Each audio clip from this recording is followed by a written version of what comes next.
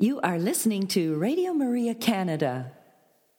We now present Your Life is Worth Living, hosted by Al Smith.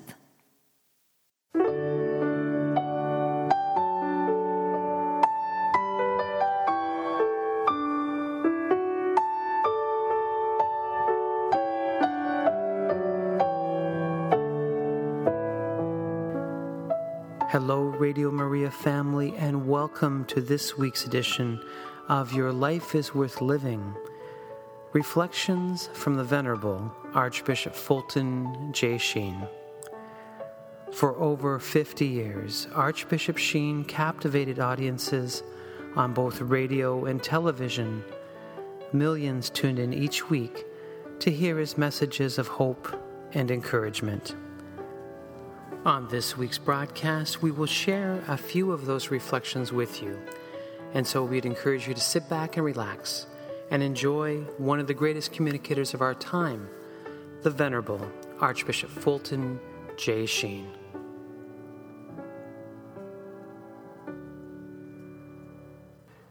Hello, Radio Maria family, and welcome to this week's edition of Your Life is Worth Living. I'm your host, Al Smith, and we will continue this retreat with Archbishop Sheen, and today's reflection is entitled Wasting Your Life. And I think we all can relate to that sentence about wasting our life, but Bishop Sheen is going to give new meaning to that. And we'll continue with our Catechism series. We're going to do Lesson 6 together, and it is about Christ foretold. And so let's begin with prayer. In the name of the Father, and the Son, and the Holy Spirit. Amen. Hail Mary, full of grace, the Lord is with thee. Blessed art thou among women, and blessed is the fruit of thy womb, Jesus. Holy Mary, Mother of God, pray for us sinners, now and at the hour of our death. Amen. Our Lady, Seat of Wisdom, pray for us. So please sit back now and enjoy this beautiful reflection entitled, Wasting Your Life. Our world is really suffering from indifference. Indifference is apathy, not caring. I wonder maybe if our Lord does not suffer more from our indifference than he did from the crucifixion. There was a poet of World War I by the name of Studdert Kennedy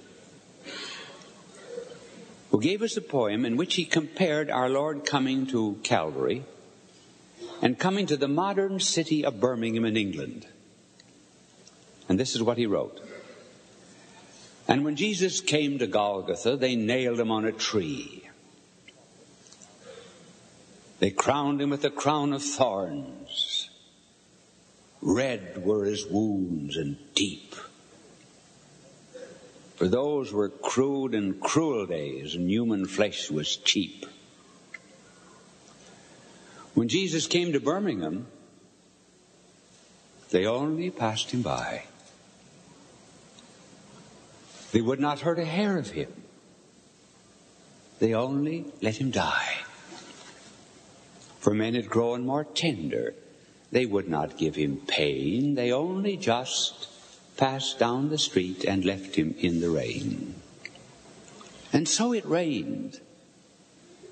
The winter rain that drenched him through and through. And when all the crowds had left the street, then Jesus crouched against a wall and sighed for Calvary.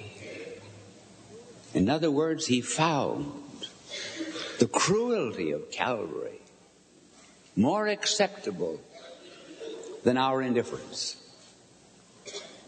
I'm going to plead with you, therefore, not to be bored in life.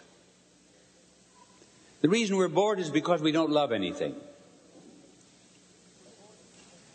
When you girls get older, you're engaged, the man that you're engaged to will do anything for you. Why? Because he loves you. There was a Chicago florist that advertised, "Does your husband still send you flowers?" And they had to stop. The husband protested. Well, there was a reason for not sending flowers after they were married. That's very obvious. But when you're in love, you'll do anything. And you'll find that the young man will do anything for you because he loves. And so will you. You'll wear the kind of clothes he wants. If he likes pink, you'll wear pink. And you won't find it a bit boring. But in order to drive home this lesson, I'm going to take stories out of the Bible. And the first story is to induce you to learn to waste yourself, give yourself to others. We go back to King David. He lived 1,000 years before Christ. And King David was in a battle against the Philistines, always the enemies of the Jews, the Philistines. And the battlefront took him to his own home village of Bethlehem. Now, when we get older, we sometimes have yearnings for tastes and visions and experiences when we were young. And so when David saw the town of Bethlehem, he said to the soldiers, "Oh," he said, "if I could only taste again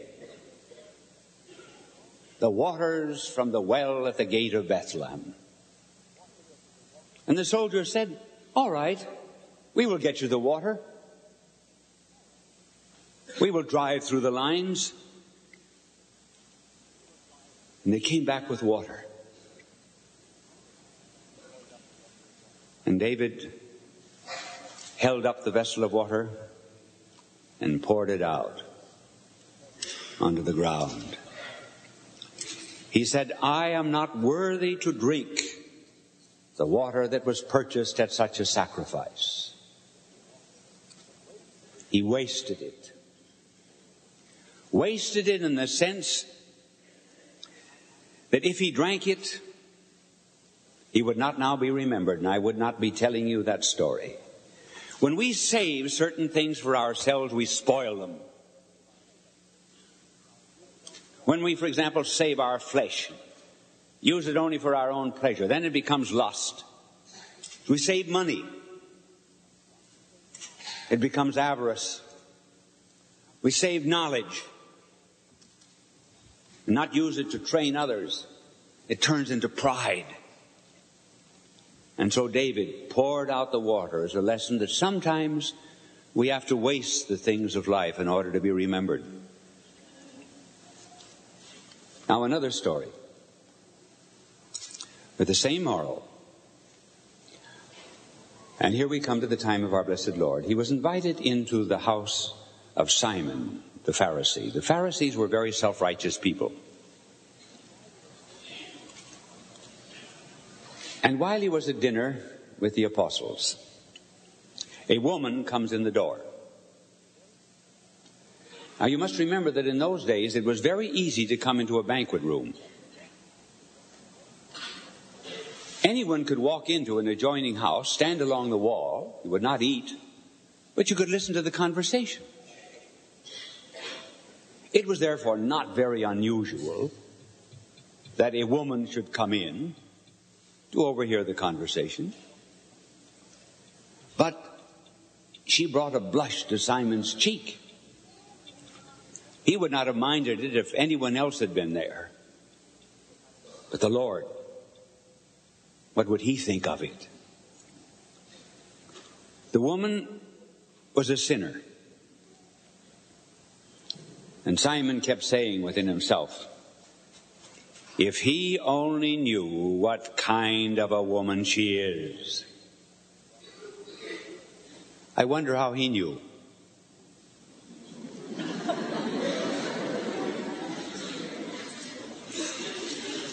And the woman comes closely to the feet of our Lord. My young people, you must remember that in those days, people did not sit at table. They leaned at table, as if we leaned here almost on the floor. And you rested your head on your left hand, and then you ate with your right hand from table. That's a custom that sometimes I wish would come back.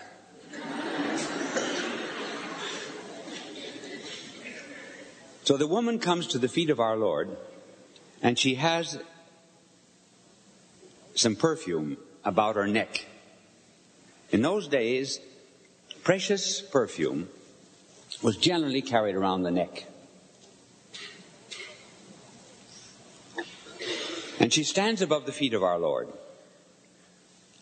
and lets fall upon those sandaled harbingers of peace a few tears, like the first warm drops of a summer rain. And then she was ashamed that she had wet his feet with tears, and she wiped them away with her hair. In those days, all women of shame had the hair down. And so it was easy for her, with her long hair down at the side, to wipe the feet of our blessed Lord. Then she took from about her neck this small vessel of perfume. It was a custom, too, among the Jews, when they went to a funeral, to break this perfume bottle over the corpse, and then even to drop the broken bottle into the coffin. Now, as she stands above our Lord's feet, she does not do what you and I would do. You and I would pour it out gently, drop by drop, as if to indicate by the slowness of our giving the generosity of our gift.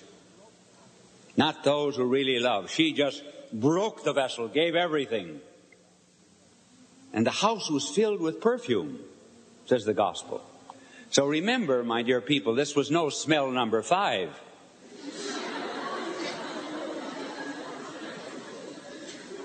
And Judas was there.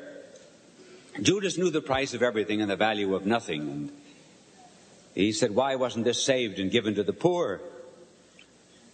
But our blessed Lord spoke in favor of the woman. He said, this woman has done this for my burial. Because this incident took place 10 days before our Lord was crucified. And the gospel writers have kept this story in the gospel, yes, in order that we might again learn to waste, give, break, surrender. As our Lord put it on another occasion, he says, walk the second mile. What did he mean by that? Walk the second mile. Well, because very often in those days when mail was delivered, suppose they did it here. When mail was delivered, the postman would say, listen, I've got a heavy load today. Here, you take half these letters. And he had the authority to make you walk the extra mile to deliver mail. And that's what our Lord meant. If the postman forces you to walk 1 mile, walk another. And imagine, he also said, if anyone takes your coat, give him your cloak too. Unlimited giving. We would put this in the language of being generous. That bell rings very often, doesn't it?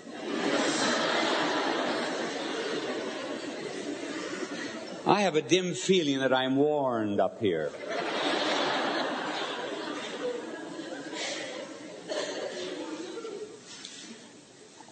So when anyone asks you to do things, be prepared to do more.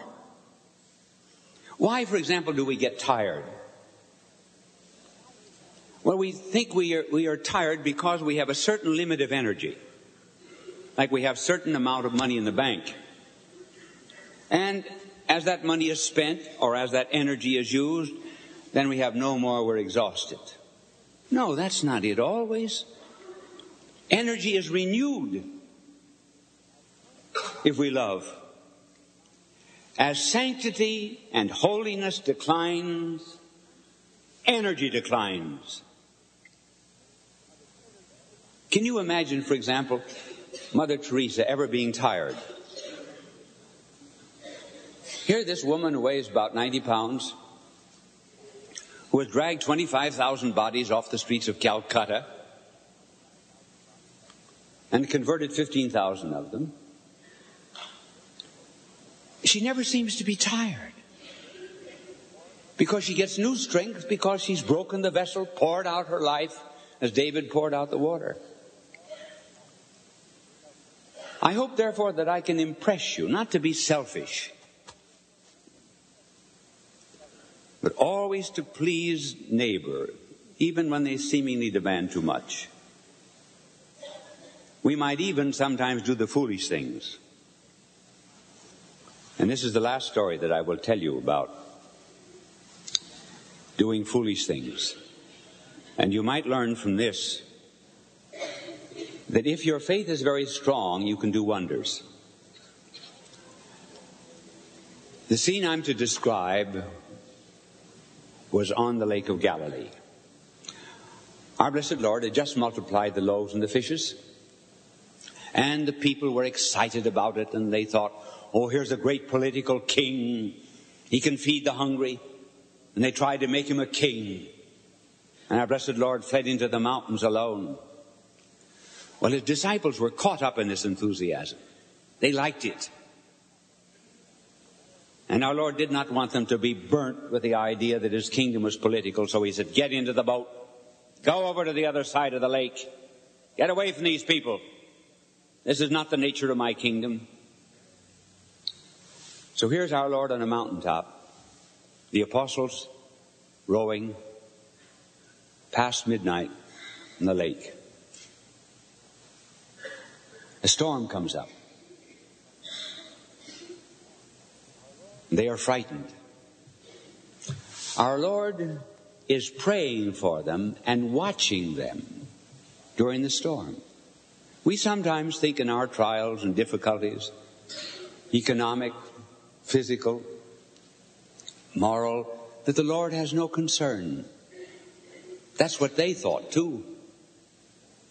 But he was watching for the opportune moment.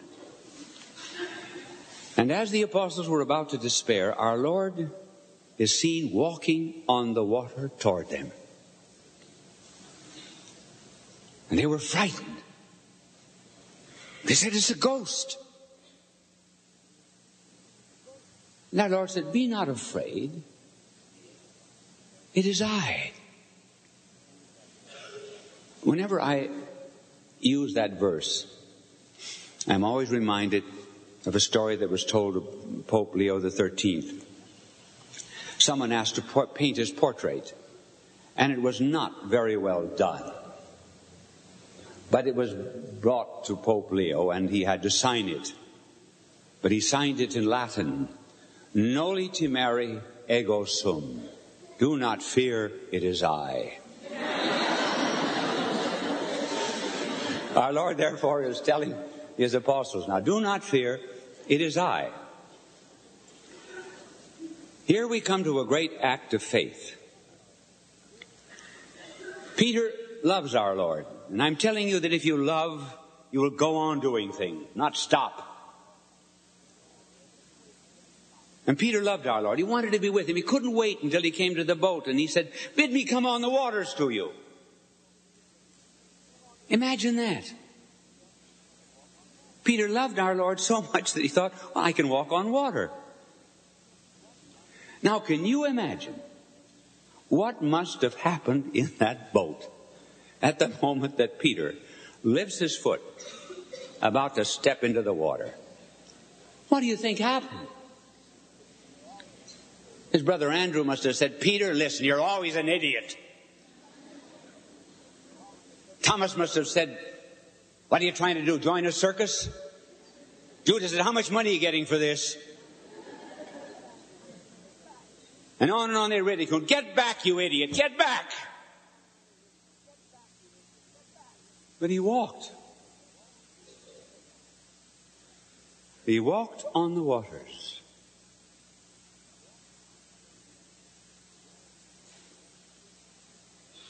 And why did he walk? Was it foolish? No, our Lord had said, come. Come. Believe the impossible and you can do the incredible. Or believe the incredible and you can do the impossible. Believe the things that are almost impossible. And if you got faith, they will come true. Our Lord has said, come, and Peter walked on the water. But then he began to sink. Why did he sink? Because Peter knew how to swim. Someday when you learn the gospel better, I will ask you the question, how do you know Peter could swim? As I might ask you the question, who could run faster in a race, Peter or John? Did you know that's in the gospel? When you get it back to school and you're studying Scripture, I hope, in your catechism, find out who can run faster, Peter or John. I'm not going to tell you. But the answer's in the Bible. And so here, our Lord has said to Peter, come, and he walked, but now he sinks. Peter could swim because we know that on the Sunday after Easter, Peter swam 400 yards. That's in the gospel too. Why did he sink if he could swim? The gospel tells us the reason. He took his eyes off the Lord. He began to take account of the winds. He said, oh, nature's against me. Or in our language today, in our sociological world, Peter began to take account of sociological surveys. And he sank. He took his eyes off the Lord. And so the Lord then took hold of his hand and said, oh, man of little faith, why don't you believe? And then Peter was taken into the boat and our Lord took them to shore. So if you have faith, the impossible things can be done. I'll tell you a story about football that was told me by Coach Paterno of Penn State. Those of you who don't like football, close your ears, and God have mercy on you.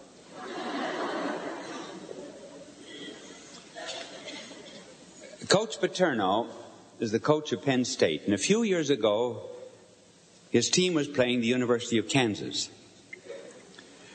Now, Coach Paterno has an old mother, an Italian mother full of faith, knows absolutely nothing about football. But she has two sons who coach football. One coaching at Penn State and the other coaching the Merchant Marine in Connecticut. The score of the football game, 50 seconds before the end of the game, was Kansas 14, Penn State 7. The other son who coached in Connecticut was with the mother, and he said to his mother, Mom, it's all finished. Joe is lost. And she said, no. I'll go in the bathroom and pray. I don't know why she went into the bathroom to pray, but at any rate, that's the story. She went into the bathroom. She said, I'll go in the bathroom and pray. Now picture this good old lady going into the bathroom to pray to the good Lord. What happens now in the remaining seconds? Penn State threw a touchdown, and the score, boys, what was the score now with the touchdown? 14 to what? No. 13, right. 14 to 13. To make it 14, what do they have to do? Pick a field goal. Would there be any other way of making extra points? Forward? Yes, or run through the line. Yes, there will be another way. Well, they decided not to kick the field goal because that would mean a tie, 14 to 14. So they tried a forward to get behind the goal line, and that would count 2 points and make the score 15 to 14. They tried it, and they missed. But Kansas was offside, so they had to try it over again. And the next time they made it, well, her son screamed. And he shouted out, "Mom, they won!" And she came out and she said, I told you.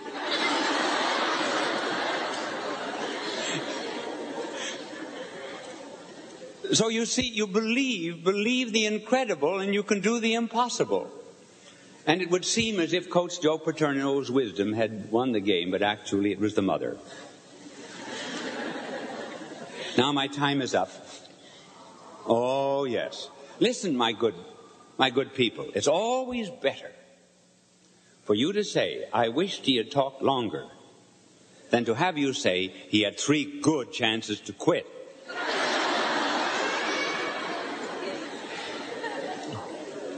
I hope now that you'll carry away from this talk 2 lessons. First of all, I hope the women will become interested in football. That'll help, won't it? And secondly, be generous with yourself. Just give. And as we give, we get. This is the gospel lesson. As we pour out ourselves, God gives us strength. Now, for example, let me tell you, when I came over here, I was dead tired. I didn't want to talk. I didn't feel like it. So I said to the good Lord, I'm tired now, and I'm going to talk on using strength. Spend yourself. Give me strength. Do I look tired? No. Thank you.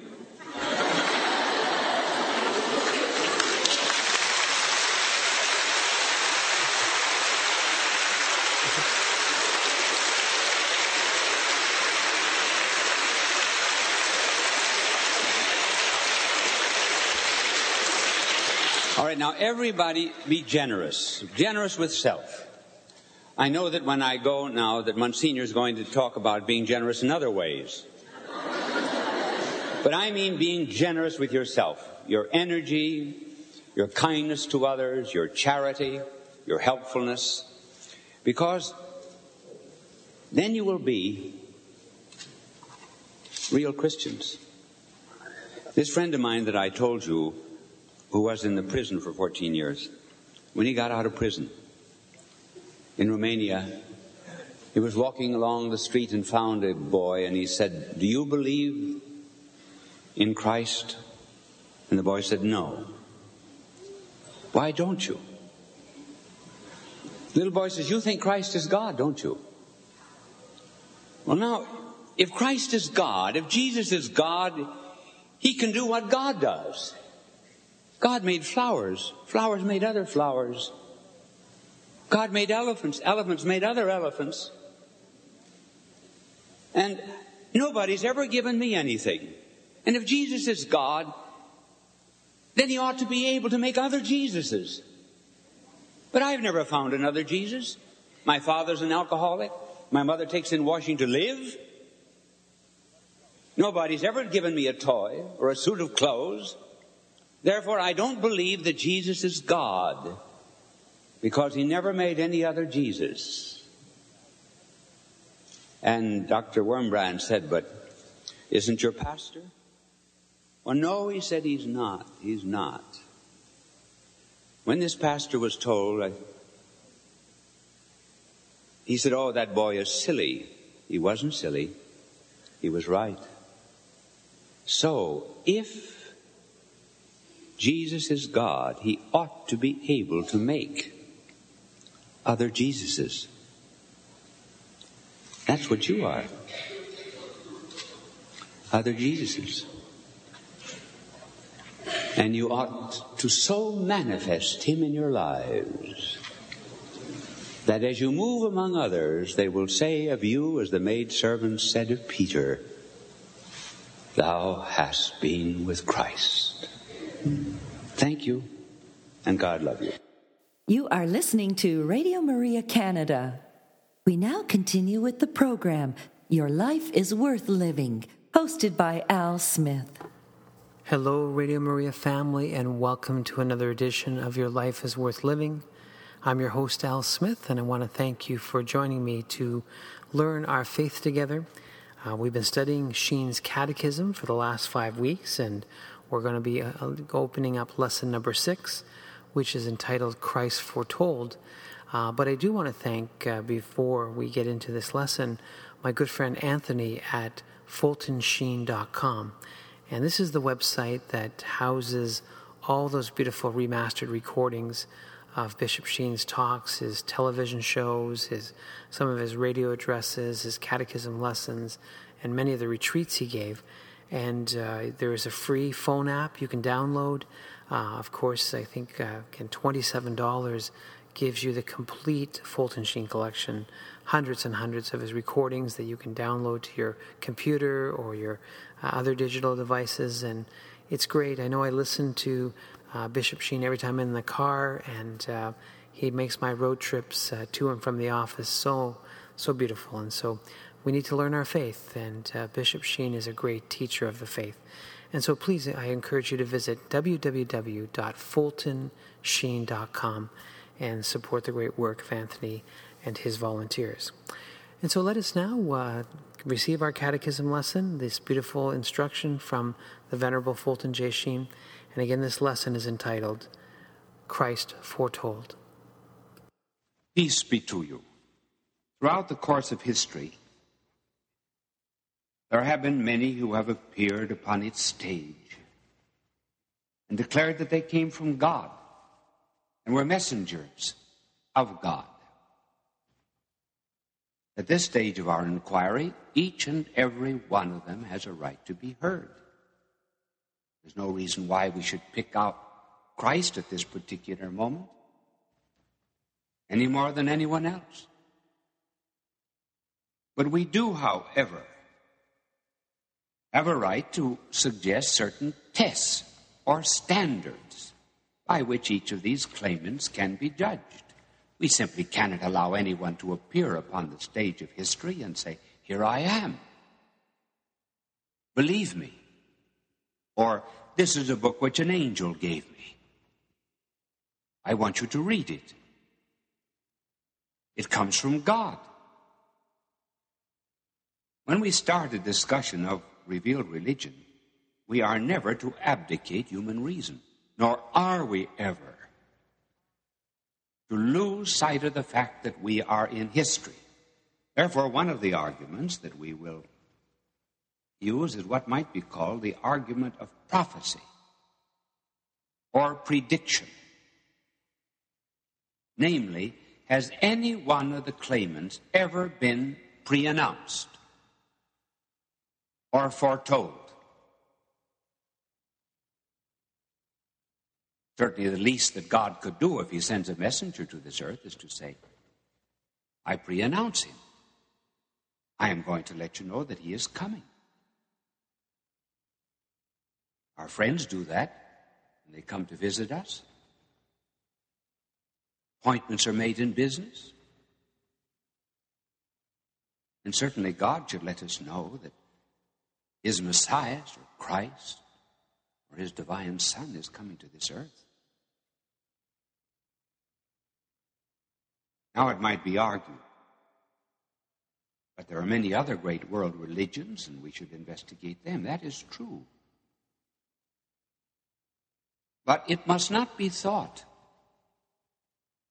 that these world religions, such as Buddhism and Confucianism and the like, are not in any way related to Christianity. There are many myths in history. There are many great men like Buddha and Confucius and Socrates and so forth. It could very well be, we are not yet proving it, it could very well be that each and every one of them is something like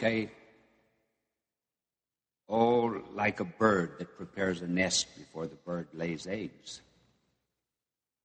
After all, bird does not know, as you and I know, in anticipation what it's going to do. It's governed solely by instinct. But as the bird prepares a nest for its eggs, so Providence has prepared in some way for the coming of a perfect revelation. After all, divine truth might be looked upon as a circle.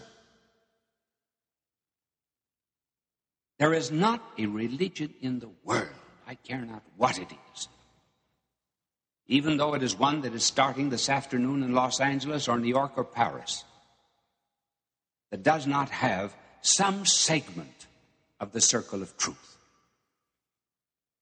It may be only 2%. But at any rate, it is part of the circle. Now, some would have more degrees than others of this complete circle of truth. Some might have 20 degrees, 50 degrees, 150 degrees, and so forth. So that we recognize what is good in every single religion. And then, too, as we will suggest later on, some of them are yearning for a Redeemer.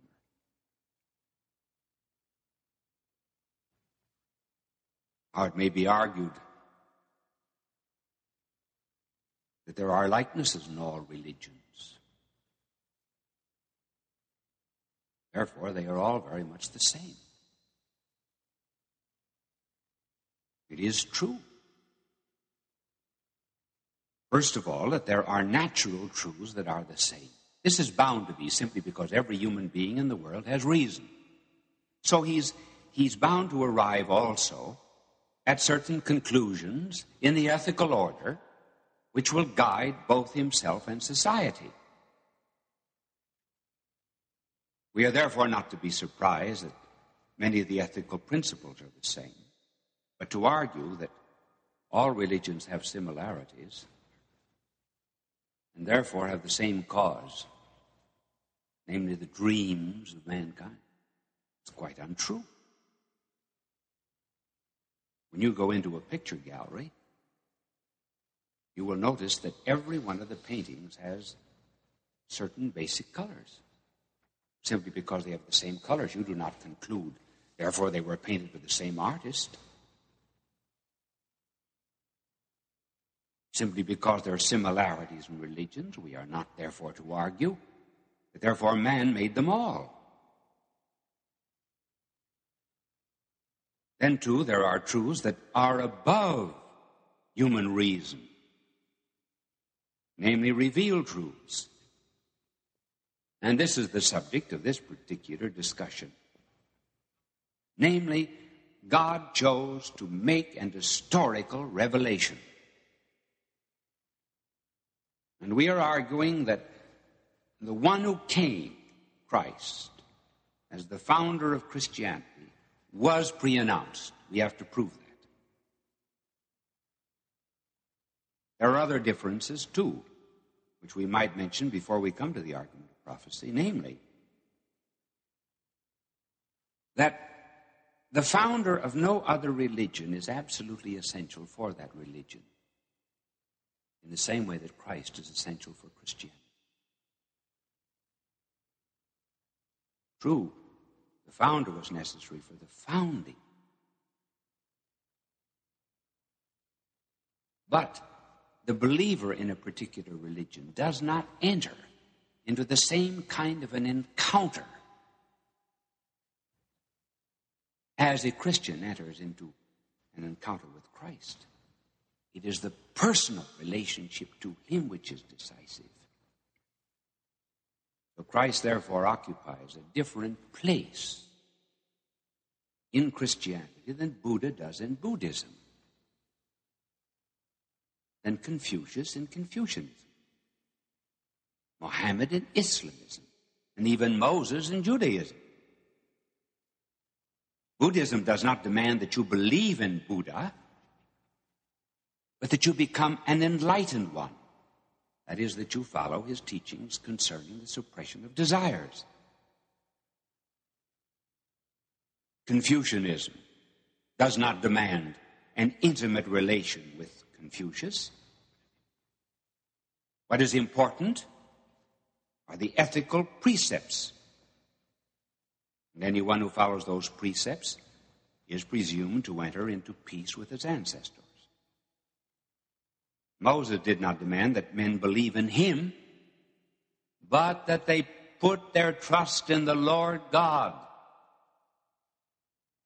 He was not pointing to himself. Islamism demands faith in God and the other four tenets, but not necessarily in Mohammed.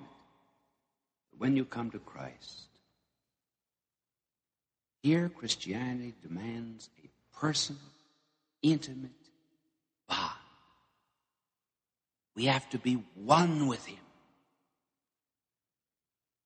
And one with him in a way in which we cannot in any way claim to be Christian unless we reflect the person, the mind, the will, the heart, and the humanity of Christ. The argument from prophecy is really very simple. Just ask yourself, if any founder of a world religion or any innovator of a modern religion was ever pre-announced. His own mother could not have pre-announced 5 years before his birth, his exact birth. No one knew that Buddha was coming, or Confucius, or Mohammed. But all through the centuries there was some dim expectation that Christ himself was coming. It is in this that the argument of prophecy consists. Now, this prophecy argument involves 2 points. It involves history, and secondly, it involves a person. Christianity is an historical religion. Notice that in the Creed, whenever we speak of our blessed Lord, we always say, he suffered under Pontius Pilate. In other words, he's fixed at a very definite point in world history. No other founder of a world religion was ever so bound up with history as he was. We're not just concerned with the fact that he was born and suffered under Pontius Pilate, but rather with the whole background of history. In the Old Testament, which we are not considering here as inspired, but only a record of documents, in the Old Testament, we find that God seems to be making a covenant, a treaty, a pact, or a testament with humanity, a small group within humanity. We find this in the very beginning, that God enters into a treaty or a pact with Adam. It involves all humanity. Adam was the head. Whatever he did, we did. And later on, God enters into a testament and a covenant with Noah. In these testaments and covenants, there are always promises and agreements on both sides. If one party remained moral, that was the human side, God on the divine side would give them blessings. Now, from the moment of the very first covenant and its breaking, God said that there would come the seed of a woman who would undo the work of evil. Now, this tradition is caught up not only among the Jews, but particularly among the prophets. After the treaty with Noah, God enters into a new treaty with Abraham, whom he calls from the land of Ur.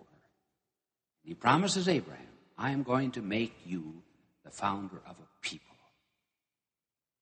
who will be the people of God.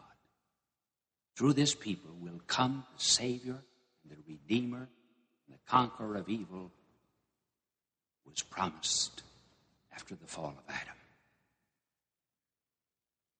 Abraham is also told that the people of God would come from him, first Israel, would be as numerous as the sands of the sea.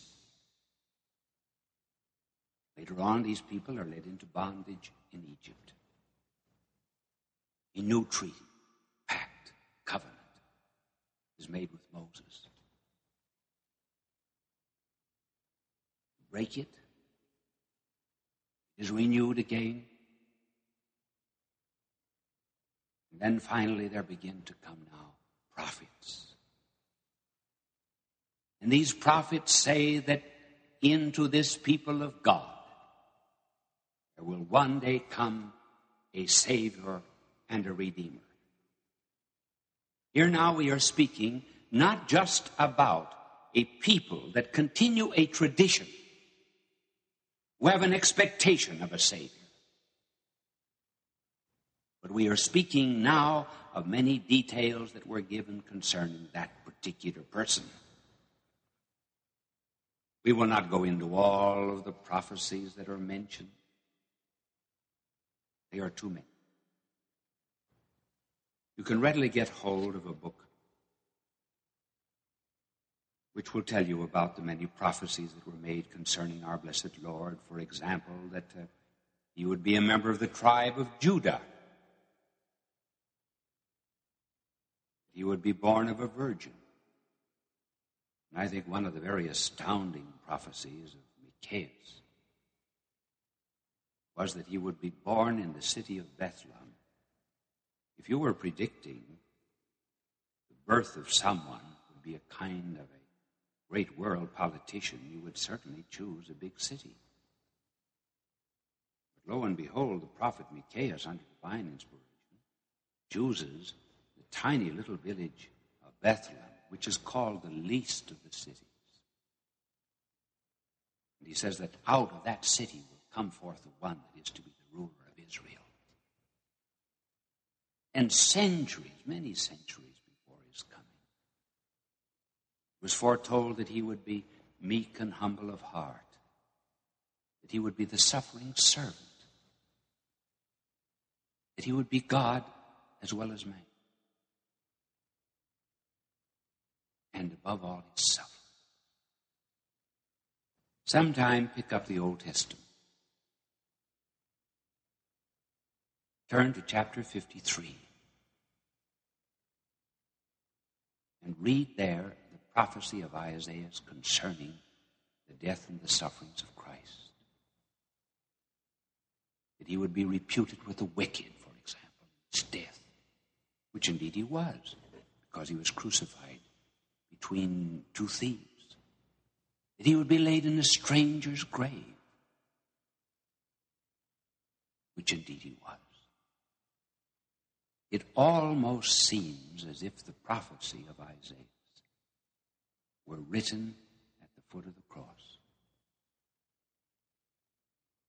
Then take the many prophecies concerning him as coming from the royal line of David.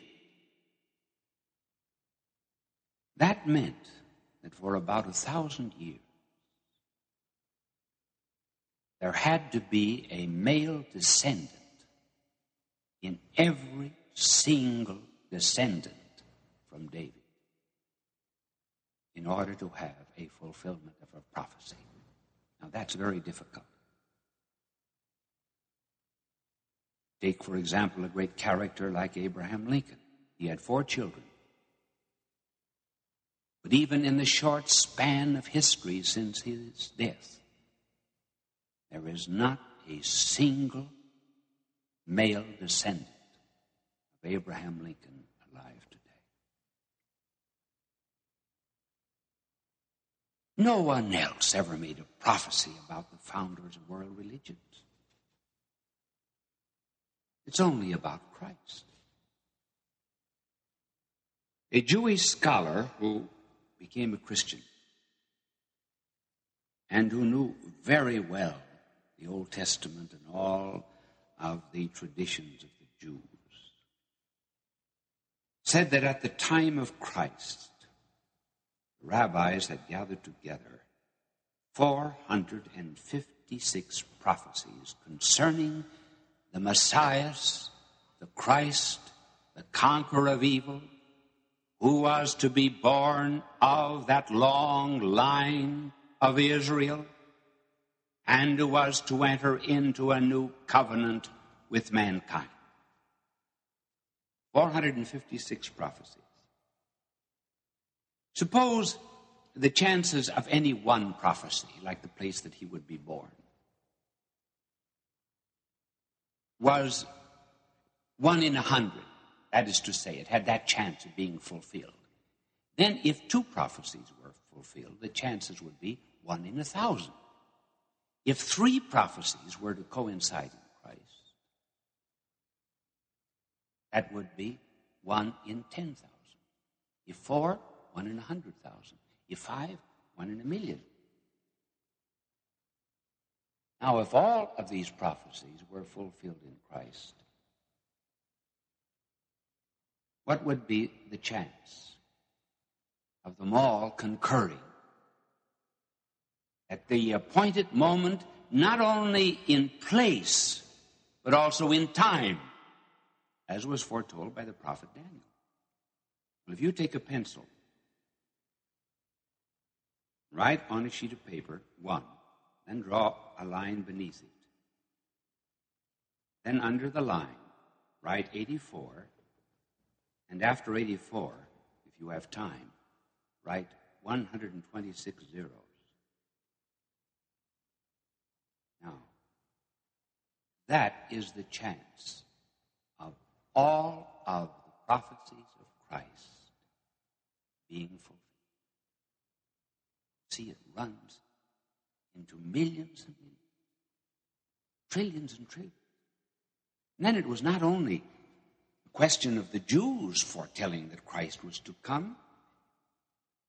There were many other prophecies, too, that were not among the Jews, but certainly the Jews, simply because they were in servitude among the other peoples of the world, had passed on their traditions. For example, Confucius said that he was expecting some great wise man from the East. Buddha said he was not the wise man. Someone else was to come. The great Plato said that a just man was to come, would tell us how we are to conduct ourselves before God and men. The Greek dramatists had always felt that there was some God to come, as Aeschylus put it in his work Prometheus, look not for any end, moreover, to this curse,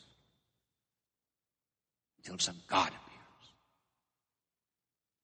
to accept upon his head the pangs of our own sins.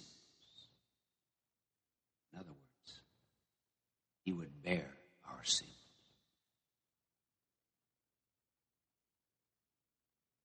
And to Socrates expected someone else, someone whom he called a just man. And Virgil, remember the 4th Eclogue of Virgil? It has been sometimes called the Messianic Eclogue, because he asked a virgin, smile on thy infant boy, with whom the iron age will pass away. Golden age.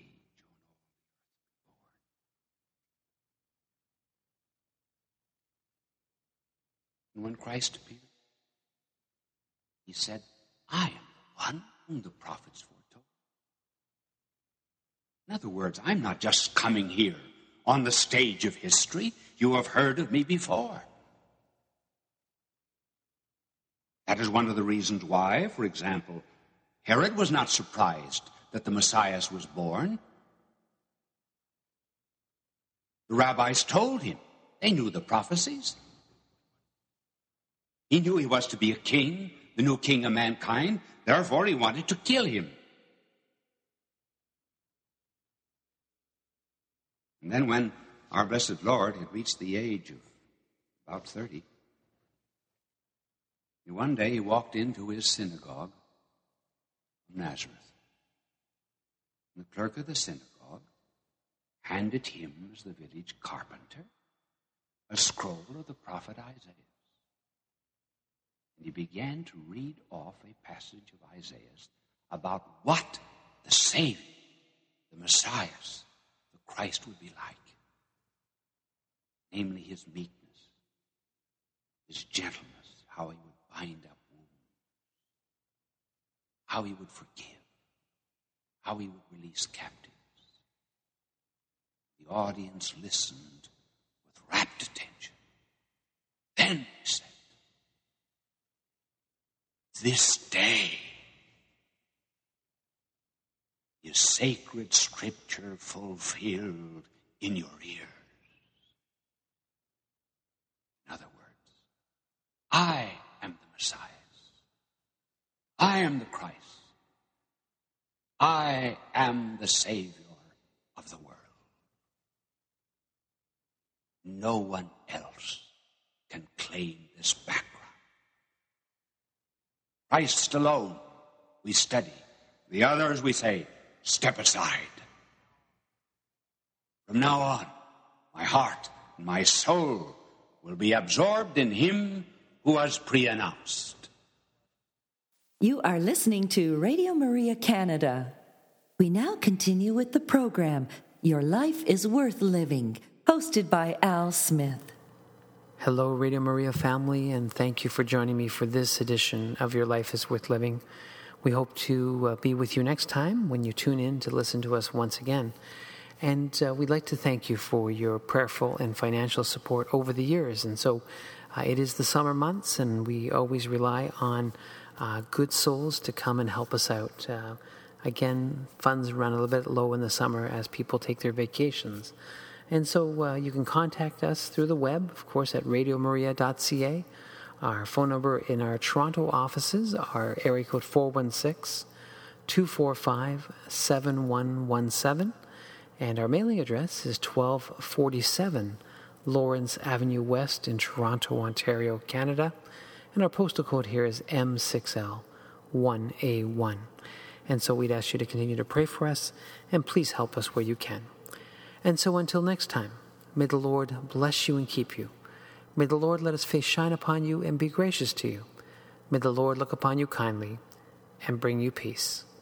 You have been listening to Your Life is Worth Living, hosted by Al Smith, here on Radio Maria Canada.